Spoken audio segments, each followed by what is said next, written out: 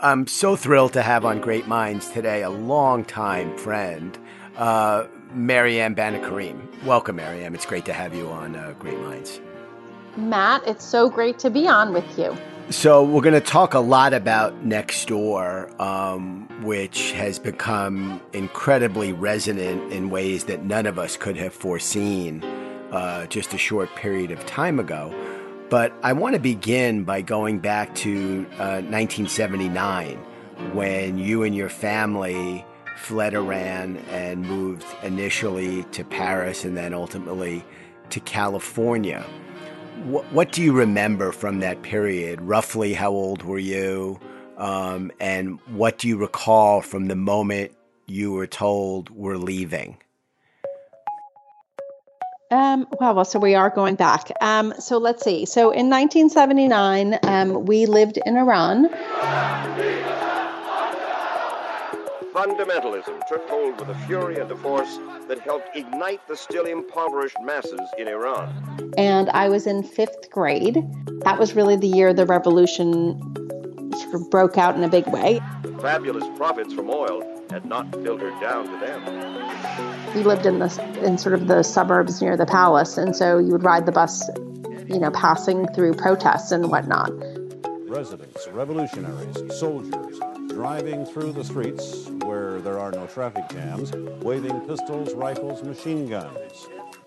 I think there's something about chaos, right? Either you run from it or you run towards it. And for me, there was really this instance of wanting to run towards it. The crowd shouted, "Death to the Shah." There's this incredible sense of purpose that sort of becomes crystallized in these moments. I really did think I would be a journalist. Here in Iran, at the beginning of another week, students holding 50 hostages at the American embassy still give no sign of allowing an independent appraisal of their condition. At the government level, there is no serious sign of wanting to negotiate an end to the Iranian-American crisis. Today, Iran has moved one step closer to becoming a nation which will be run under the guidelines of Islam. And I used to be really obsessed with sort of war photographers and war journalists. And I think there was this sense of heightened purpose that came to the fore. And I think I experienced that as a kid, right? Which is probably why it was something I was always drawn to. Because you really got to see what people were made of, right? Sort of in those moments. I do think that how you show up in these moments become really defining pathways forward. The preoccupation in Tehran still seems to be over whether the Shah would leave Iran once a new civilian government is formed. From his exile in France, Khomeini was the chief fomenter, the mastermind, and eventually the inheritor of Iran's Islamic Revolution. The Shah secluded himself in his palace, surrounded only by friends. We moved first to Paris because I think, Iran has a history of things changing and then reverting back, which we'd had in the 50s when Mossadegh had taken over and then he'd been overthrown by the CIA. So there was a sense of was this really going to stick? And so we went to Paris, and I think my parents really had no idea whether we were going for a couple of weeks or forever. We went really as if we were going on vacation. We didn't even take my younger sister, who at the time was 3. So then we moved to Northern California, and they ended up picking this little town called Lafayette, California, which is in the East Bay, which is sort of this lily white suburb. And I think the thought was, okay, we were either going to live in San Francisco and they were going to send me and my sister to the Lycée, or we would live in the suburbs. And I think my parents really just wanted us to matriculate, right? So we ended up in this very sort of cloistered lily white suburb of San Francisco. And somehow my parents decided that, they were going to then start a French bakery.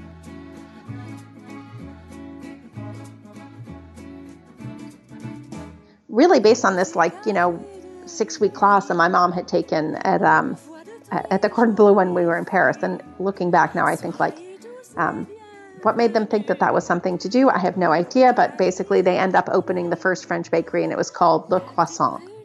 And so in junior high, in essence, I got to work making cappuccinos at Le Croissant, which, all good Iranians should open up French bakeries, apparently, when they have no experience in that. And how did the store do? It did well, and they ended up selling it. So, I now look back and, it's funny, I've had a chance to reflect on this in the last couple of years, especially when I got to take a little time off. And, I think people say to me, like, why do you think you can do one thing and then just move on and do another thing? And then I sort of was retelling the story, and I was like, in some ways it was like in my DNA, right? Because why did my parents think they could do that? When, people talk about wanting to own a restaurant, and everyone always tells you about, the failure rate, right? And it just never even occurred to them. They just went and did it. And, they were willing to put in the hard work. And so I remember for a couple months, she actually went and worked in a bakery in Berkeley just to get the chops of knowing what that was like. They didn't have the fear of failure in the way that most of us have, right? And so I think that was kind of the thing that I've now remarked on, right? And I think, by the way, when you immigrate, right, and we were definitely immigrants in that sense, it's sort of like sink or swim. And so that's what they did.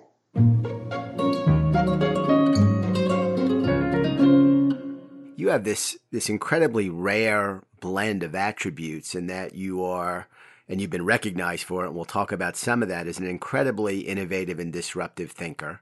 You've had an incredible variety of really high-profile gigs, all that have taken you all over the world, and you have incredible kindness, and all that sort of wrapped in ambition in all the good ways and all the good things that ambition means.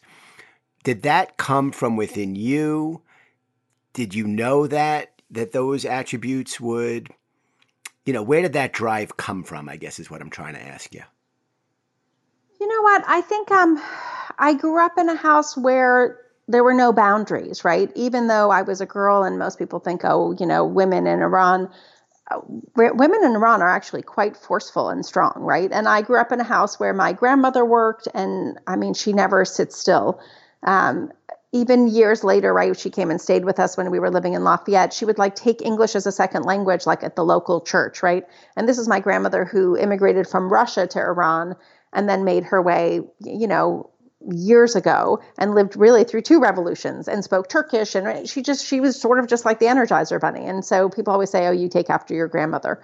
I think there was just this incredible sense of go do. And to this day, I always thought I would be a journalist. And like my mom always says, it's never too late. You can still be Oprah.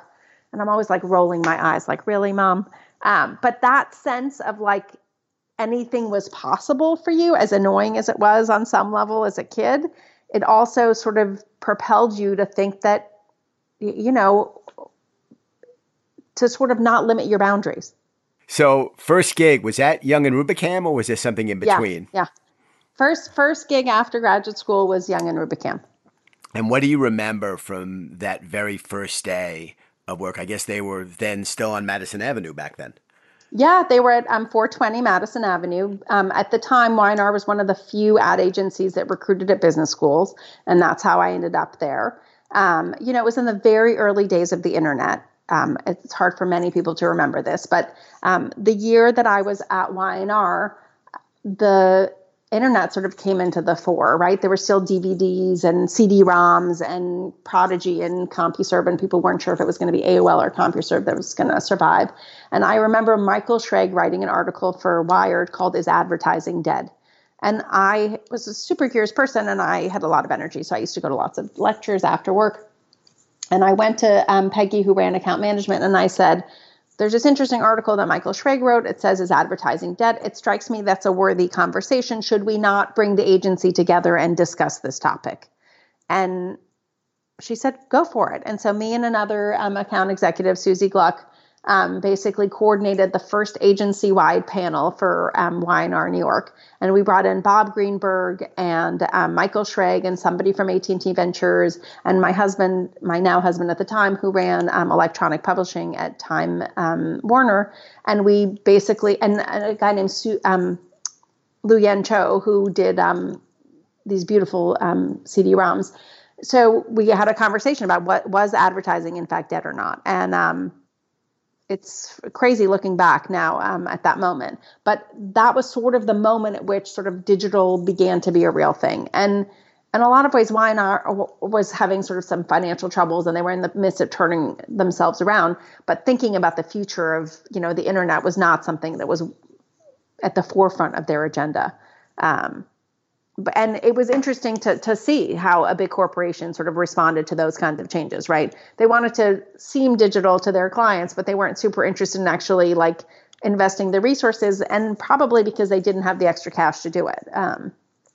But yeah, that was my early foray into the advertising world. And I loved working at Y&R because they did actually have this pathway for graduate students. And so they rotated you quite frequently. And so I love the breadth, right? It's like being a reporter. You got to work on People magazine once, then Xerox, then General Foods International Coffee. And I just loved like getting in the weeds in somebody else's thing and problem solving. And I think their reputation at that time was that there was just a really great culture. And now all these years later, it seems like they really, really, developed an awful lot of talent. Did you feel that strong culture when you were there? Yeah, I mean, they invested in people, right? They had the program was a perfect example of that. They actually recruited business school students. They had a lot of mentoring and programming to bring you along.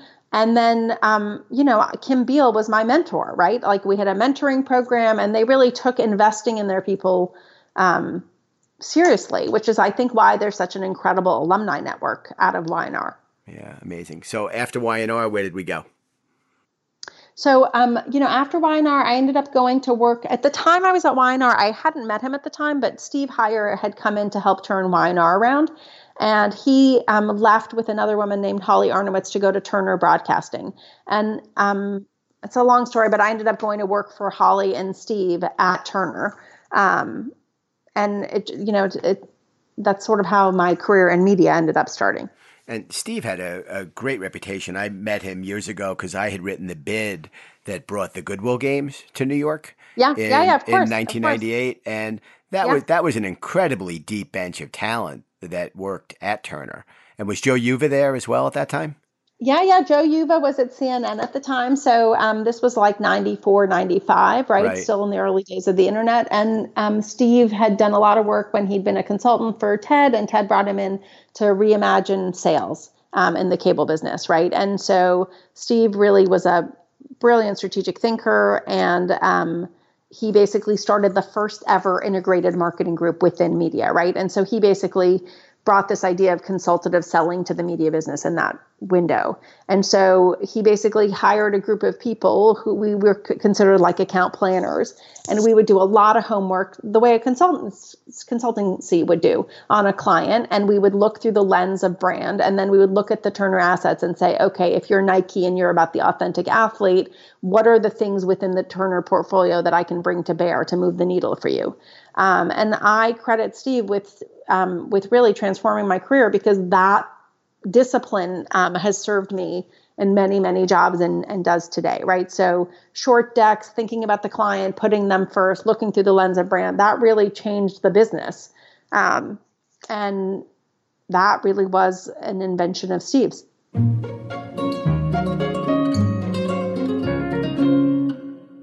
You've had an incredible series of gigs, and at each one, there was a situation. It was either a turnaround or a transformation, a growth opportunity.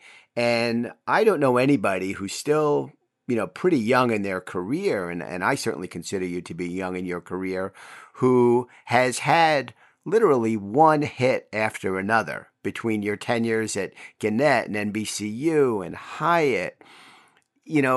Do you see yourself as a hit maker, or do you just see yourself as someone who's, you sort of have that Clive Davis golden touch? Do you see yourself that way, or can you not see that? Honestly, I see myself mostly as my family makes lots of fun of me. It's like I have a lot of these Forrest Gump moments, which is like, how did I get here? I mean, I remember my first week at Hyatt, my CEO took me with him as his +1 to the alfalfa dinner. I didn't even know what the heck the alfalfa dinner was. And I remember going there, looking around this room of, incredibly powerful people. And I remember being like, how did a little girl from Iran get into this room, right? I have that moment a lot. So, did I know that I was going to be, I never really planned to, it's not like I had that thought of like, oh, I'm going to be a CMO.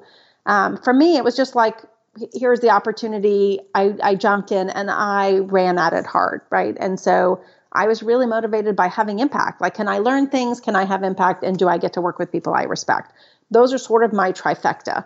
And I care about what I work on. Right. So for me, it can't just be a widget. I actually have to believe in the mission and the purpose, because if you're going to be all in, you got to care. And for me, that was really the driving force. None of us are perfect. A lot of your success is as a result of all the people you get to work with.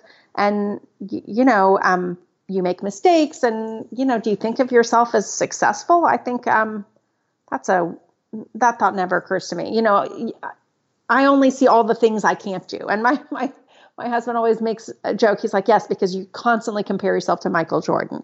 Right. Well, listen, if you're going to compare yourself to someone, that's not a bad choice. But these jobs, you were the first ever CMO at Gannett, and at Hyatt, and it's worth saying, you were the global CMO of Hyatt. That's an awfully big gig. It was so funny. Again, like I never really thought about it that way, right? For me, it was about like just solving the problem. And really being a partner to the CEO and the executive team, right? And I think for me, the Hyatt thing that was super interesting, right? Like I grew up as a global nomad, and yet a lot of my jobs were primarily in the US up until that Hyatt job. And I remember showing up in Dubai and, being checked into the hotel by the team. And the women were so excited and they wanted to take a selfie together. And I remember I called my family and I said, it was so crazy because, they were so excited to take this selfie. And you realize, right? I'm from the Middle East. It's like women in at the top of the organization, like that's just not a thing that they always see, right? So they were super excited about that. And we do stand on the shoulders, right? And so I 100% believe you can't be what you can't see, right? And so that was sort of the moment where I was like, you actually have to be conscious of that, right? Because we do create pathways for each other, and 100% this is about just role modeling for each other, right? And for me, a lot of that's also about just being authentic about how it's not easy, it's difficult, and juggling a family, and I don't want to make it seem like it's like this neat bow tied experience. It's like I share the mess because otherwise it seems insurmountable and hard to imagine, right? And so that job was a great job and I loved that job. And we, as a team, we got to do great work. And as a management team, and really, but the thing that you began to realize is like you had a responsibility to sort of pathway for other people. Right. So you've become a great mind, and you've been recognized by, great authorities that command the highest degree of respect. Not everybody makes the Fast Company top 10 disruptors list, just to name one of the many honors that you've received. And I love that you were a recipient of the Ellis Island Medal of Honor. My grandfather came to our country through Ellis Island many years ago. It's a very soft spot for me. Who were the great minds looking back early in your career who really influenced you when you look back, at that first phase of your career, starting at Y&R and then moving on to Turner? You mentioned Steve Heyer, but what were the other great minds that really helped shape and influence you? Well, so, definitely at Y&R, Kim Beal was a great mentor. And I had the great fortune of working for lots of people, but Shelley Diamond, who I got to work for on Xerox, was amazing. Mark Messing, who I got to work on People Magazine. There were so many. Barry Hoffman, the creative director. People took you under their wings and showed you the way. In fact, one of my first bosses was Liz McKee, now Liz Zay. And I remember when she sent me on my first sort of task where I had to go by myself to like a printing press where we were printing all these things for Kluwer. She really walked me through the mechanics to make sure that I succeeded. And people who took the time to really do that were really remarkable early in your career. I think, clearly Steve was a seminal force in my career because really strategic selling and that integration sort of came naturally to me, but that's really where I learned that art.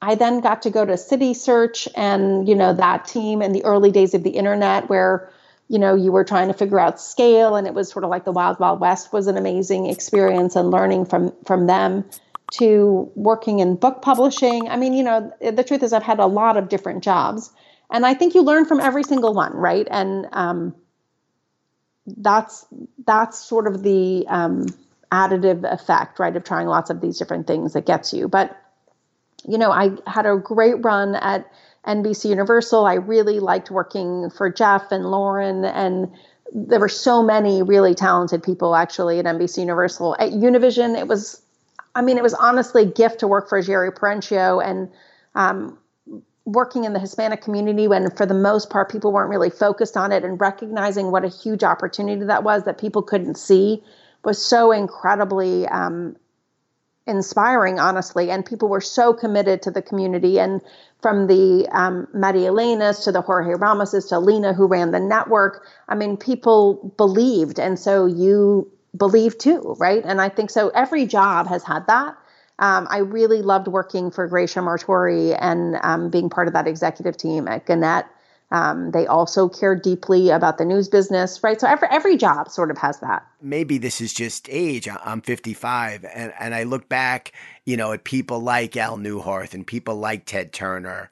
We had Ken Auletta on Great Minds, and we were talking about, some of the people that he remembers most fondly from all the books that he's written and everything he's done for the New Yorker. And he told some great stories about Ted. Well, I must say, the profile I did in 2001 of Ted Turner was one of the more enthralling experiences I had. The news 24 hours every day. The Cable News Network. He was impulsive, and he sometimes made crazy decisions. Okay, good. You're probably with CBS, aren't you? There you go. The only person that raised his hand there was the president of Warner Brothers that makes that crummy program. But he was a man who had this idea to start CNN and backed it up. I feel like our industry today has less of those personalities. Or is that just, am I wrong about that? Working for Jerry Perenchio was a gift. Honestly, the thing that was fascinating about Jerry was he was a self-made Italian-American from Fresno. And he's a name a lot of people don't know because he actually refused to give interviews. He believed that the press faded your suit. Now, he invented pay-per-view. He did the Bobby Riggs-Billie Jean match. He was Norman Lear's partner. He bought Univision at a time where people had no idea what the Hispanic market was and sold it to, a group of private equity firms for almost, a crazy amount of money. He was the man with the Midas touch. And I think Jerry had these real rules of the road, and he really lived by them. And he brought people along the journey with him, and he was very loyal. And I think working for Jerry, as demanding as he was a gift. And that also was a very transformative thing for me. Do I think that there are great leaders still? I do. I really do. I think, one of the things I realized, particularly because after I left Hyatt, I decided to take a pause and I took some time off, was that for me, it matters to be engaged. My sister always says it doesn't matter how much money you make, you will always be working. And that's true for me. I actually get joy out of working. Again, I have to do something that I care about. And my husband says it's almost like being an artist for me. Like I could spend hours working on a presentation that I'm doing. I like, in the way that somebody probably paints, right? I love sort of that narrative and being able to tell that story. And I think there are other people. And I think if you want to keep going, you have to work the age spectrum, right? It's like one of the amazing things about working at Nextdoor is working with, people in their 20s, right? And so when you work at these big companies and you get to the top, it becomes increasingly sort of like of a certain age, right? And I think one of the great things about working at a startup is you get to like be in it again with a pretty wide group of people, and you learn from everybody. I'm incredibly inspired by the people I get to work with at Nextdoor, right? And a lot of them are much younger, right? Because they're earlier in their career. And I think that it was this conscious moment where I had this, when I showed up in my first couple of weeks, and I was like, these are people who are not looking to retire and sort of now do the board thing. These are people who have a lot more to still go, right? And I think if you broaden your lens, there's a lot of people doing really interesting things. I had the great opportunity actually in my sort of pause of doing a lot of moderation, and I got to meet some really interesting people, from a young kid who's figuring out how to do blood drops through robots in Africa to this kid who basically has, I mean, he's not really a kid anymore because I guess he's in his 20s, but he basically invented sort of 3D printing of prosthetic arms, right? That he can make for $4,000 versus the industry making them for 60 or 80. Like, there's a lot of people doing really amazing, interesting things if you choose to look.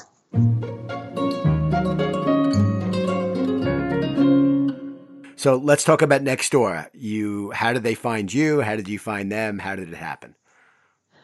It's funny. I was at I sit on the Impact Council for Stephanie at Fast Company. And I do love that community. And I was at an event for her, and I ran into Jana Rich, who is a great headhunter out of San Francisco. And Jana and I know each other. And she said to me over dinner, would you consider this role?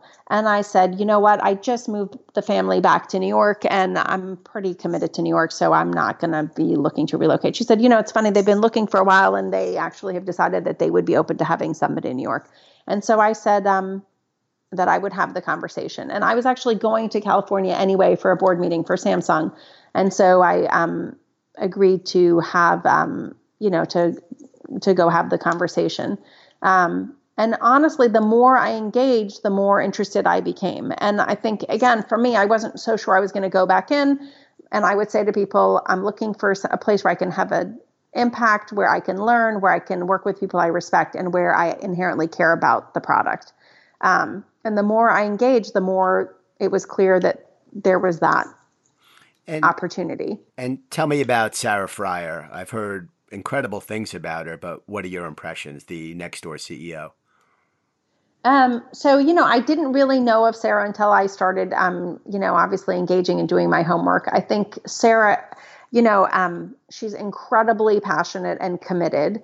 And for her, this is not, this is also a purpose-driven project, right? She believes in the inherent good that neighborhoods can do for people. I think she comes from sort of a small town in Ireland where she had neighbors that really were instrumental in her life. I think that really, I hear that from people at the company a lot. And, obviously she did a lot of work around small businesses when she was at Square, and local businesses are a critical component of Nextdoor's experience, because really Nextdoor is where you turn to understand what's going on in your neighborhood. And your neighborhood is composed of your neighbors, the local businesses, the national businesses, the public agencies, right? It's sort of that touch point. And I think we all inherently believe in the purpose of the company, which is, about engendering kindness and neighbors you can rely on and neighborhoods you can rely on, right? And so she 100% believes that. And I think it was one of the reasons that, 100%, she was one of the reasons that made this job interesting. Of course, I called people who knew her, and, everybody said she was the real deal. And, if you're going to go all in, you want to go in all in for somebody who actually is that person.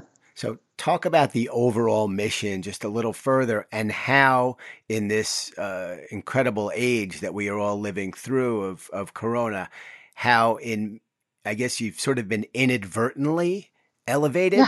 Yeah. And programs like Good Neighbor, which I'd love to hear more about.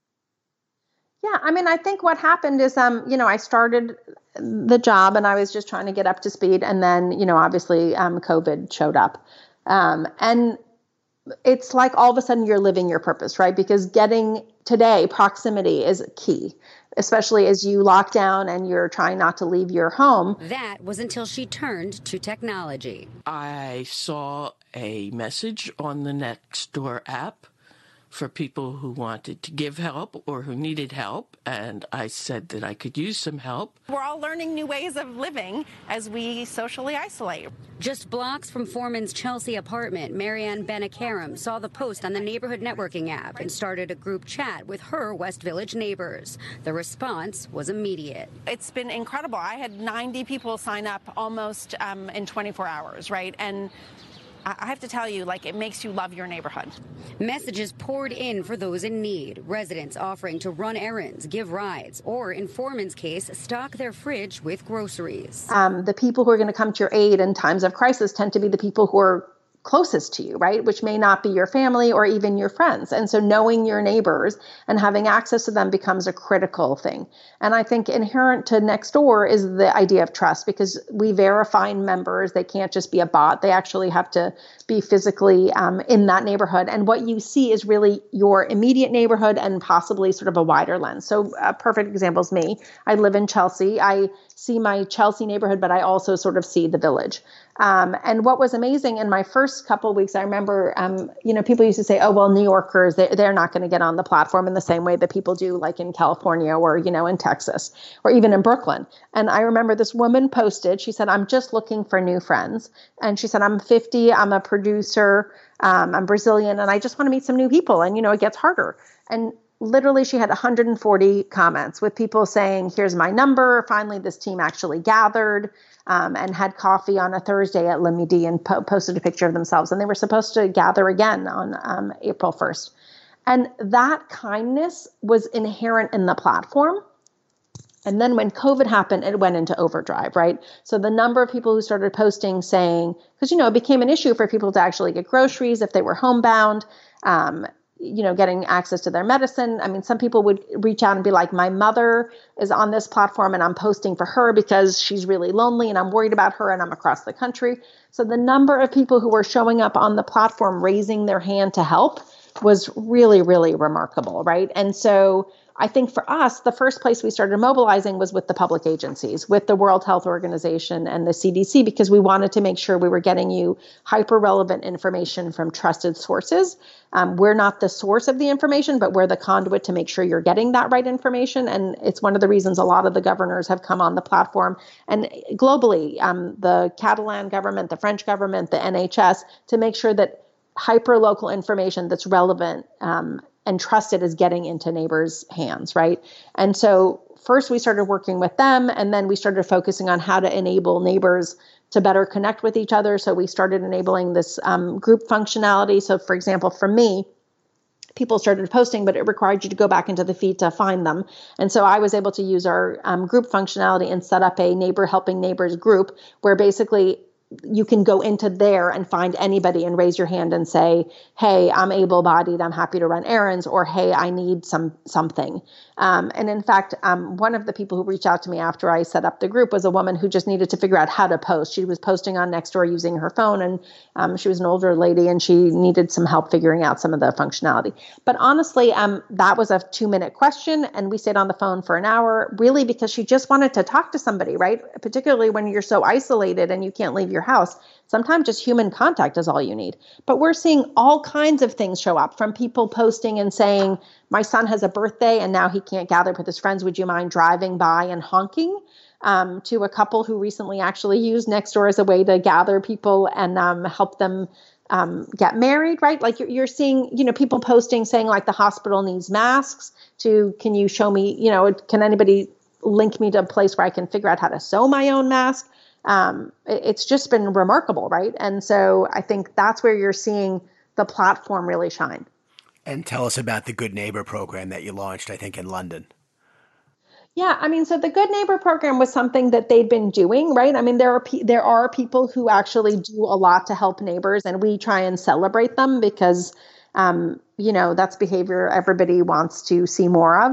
And so we sort of run a program where people get to nominate people. In fact, I had a chance at one of our events to meet some of these good neighbors. But there was a woman who in Ireland was basically arranging sort of a neighbors table where people would gather. I mean, there's so many of these stories. And I think the Good Neighbor program is really about surfacing these and then celebrating them, right? And so there's a gentleman who started a fathers group. I mean, there's so many of these. It's actually you just don't hear about them unless you're seeing them in your actual neighborhood. And so I think part of the reason that I joined is my job is to figure out how do I actually surface these stories on a national and global scale so that we all feel great, right? Because we're going to come out of this pandemic onto the other side, and we want hope.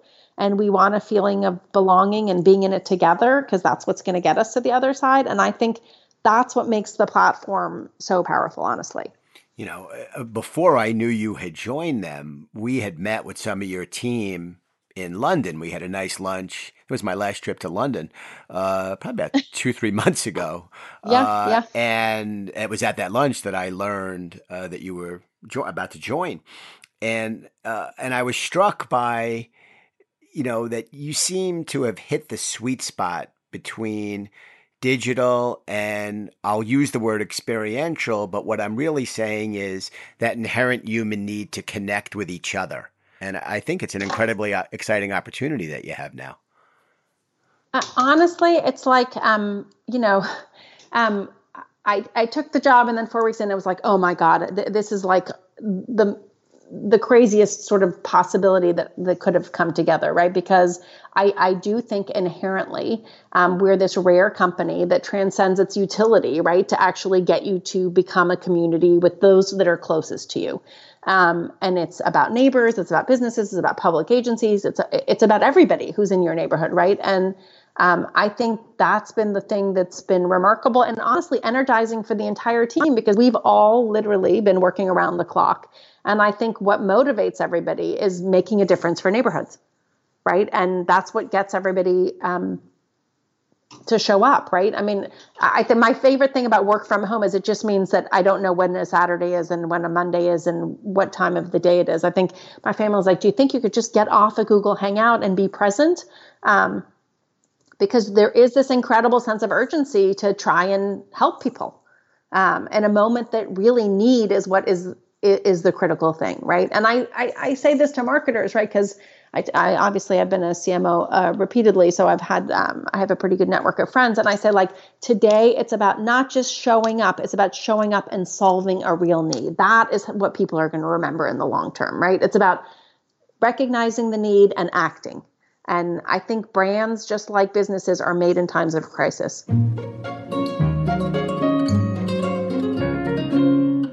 You've been engaged in the business of business and purpose way before it became en vogue.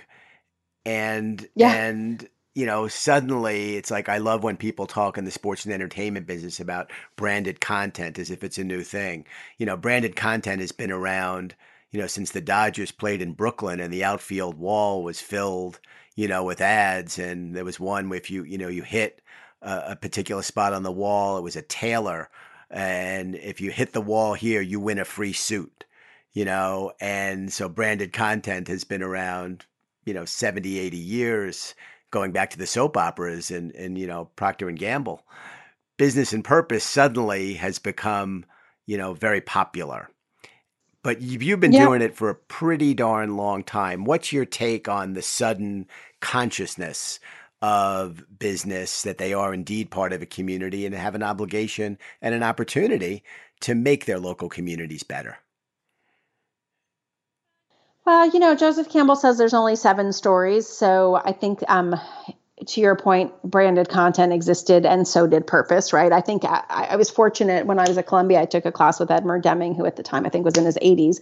And he talked about understanding the lens through which you thought about your business and broadening that lens, which I think is really what purpose is about. It's like, what's the North Star and how do you think strategically about your business with a broad versus a narrow lens? And honestly, I thank Jerry Perenchio for introducing me to purpose. We actually went to go see Roy Spence at GSCNM because somebody had recommended Roy to Jerry. And Roy said to us at the time, and this was at Univision, he said, I don't want to do your ads. I want to figure out your purpose. And Univision was very much a purpose-driven organization, right? Because you were really advocating for a community. And so that's really where I got my first foray into purpose in that, you know, with that language, which really was tied to Jim Collins and all his work around good to great. And so it's true, I've had the opportunity to do purpose work at 4 jobs, and I think this might be my 5th. But I think at the core, purpose was something I cared about, right? Like that idea of starting with why. It's so important, particularly now. Like, why do we need to do this? Why do somebody need to see my ad on a Super Bowl spot? Why should we make this business decision? And understanding what things ladder up to in times of crisis is even more critical, right? And so I think it's become in vogue for the last, 5 or 6 years, but I think people who do it authentically have been doing it. Purpose is about uncovering your DNA. You can't manufacture it, right? And so it's really about understanding what purpose means, the difference between purpose and brand, because purpose is not about marketing. I mean, us marketers know how to pull it through, but it's really about your business strategy, right? And your vision for the difference you're trying to make in the world. And so it'll come in vogue. People will use it as a way to package themselves, but really the ones who thrive and succeed are the ones who actually live it, right? And I think, the thing that's been fascinating about Nextdoor is that it started because somebody read an article about the Pew Research that said people increasingly did not know their neighbors.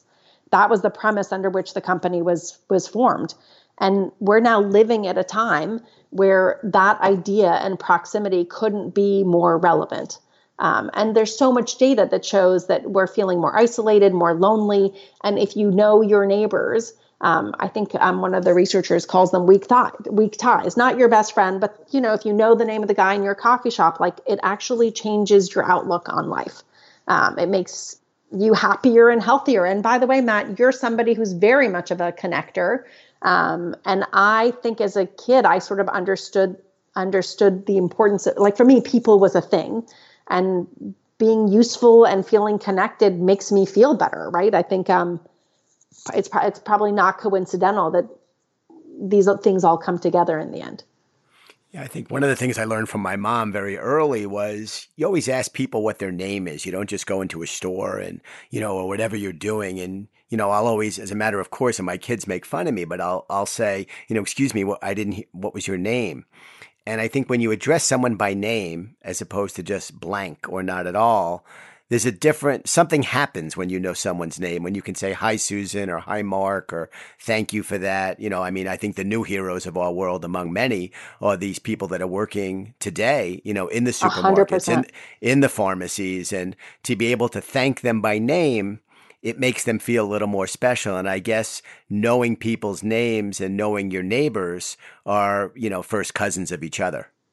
It's funny. I had a chance to meet with the CEO of Dale Carnegie in my time off. And, you go back to that book, How to Win Friends, which was really seminal in like Warren Buffett's life and in so many others. And a lot of it is just about that, Matt, like knowing somebody's name and being respectful, right, is like, it's a baseline. Today, I ended up leaving the house to go grocery shopping first thing.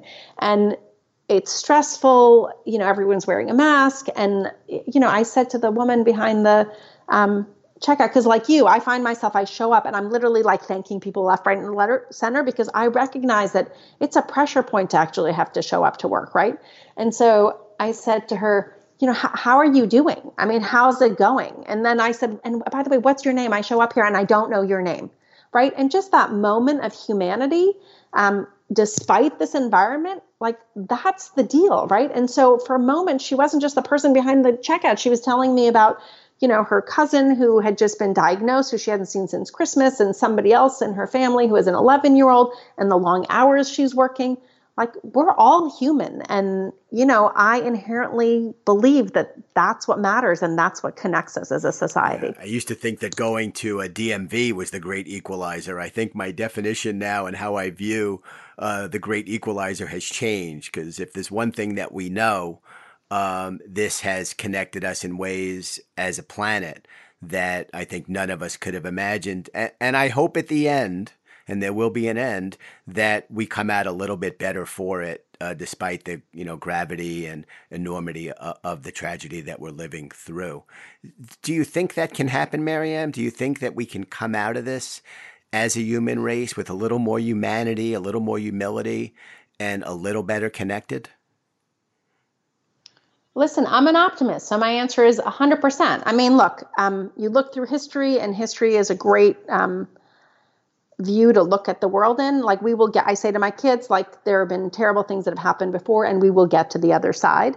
And I am also 100% sure how we behave in this moment will be, really normative in terms of how we come out. So it does matter. And I do think that it will be a new normal. It will not be back to normal. And what that new normal is, we're going to see. But I am hopeful. I do think, listen, I'm connected to all kinds of people in my community through Nextdoor in Chelsea and the Village. And I really am looking forward to the day where I can actually see them in person, right? And I think that's going to be the thing.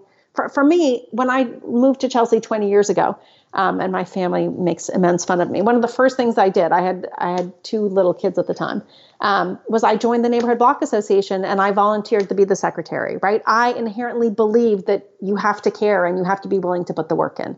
And I think people are seeing that matters, right? And I think we don't need to be lonely in a box just living with friends on social media. We actually can connect virtually and then meet in person, because it does make a difference. And I think one of the things about being back in Chelsea after having come back from Chicago is I had the good fortune of becoming friends with Joan, who's in her 80s and shows up at Joe's coffee shop on a regular basis. And Joan had a sort of open house at the day after Christmas, and everybody you met at her house, you said, "How do you know Joan?" And it was like, through Joe's. Right. And all of us are now connected on Nextdoor, and we share stories and we check on Joan and Bob and on each other. Right. And that's going to be the thing that's going to define us. And I am 100% hopeful. You and me both. I'm so just sort of humbled to be, in your sphere. And I love what you're doing. I love your passion. I love that you take your team with you wherever you go. I think you're incredibly loyal. And you deliver the goods and really personify, I think, the very essence of the kinds of people we're trying to feature here on Great Minds. So thank you so much for spending this time, and I really appreciate it. Oh my God, thank you so much for actually having me. It was lovely to get to have a full hour of getting to speak to you in the middle of all this. Well, this was great. And we will stay close. Thanks again, Matt. It was really nice to talk to you. You too, Marianne. Bye.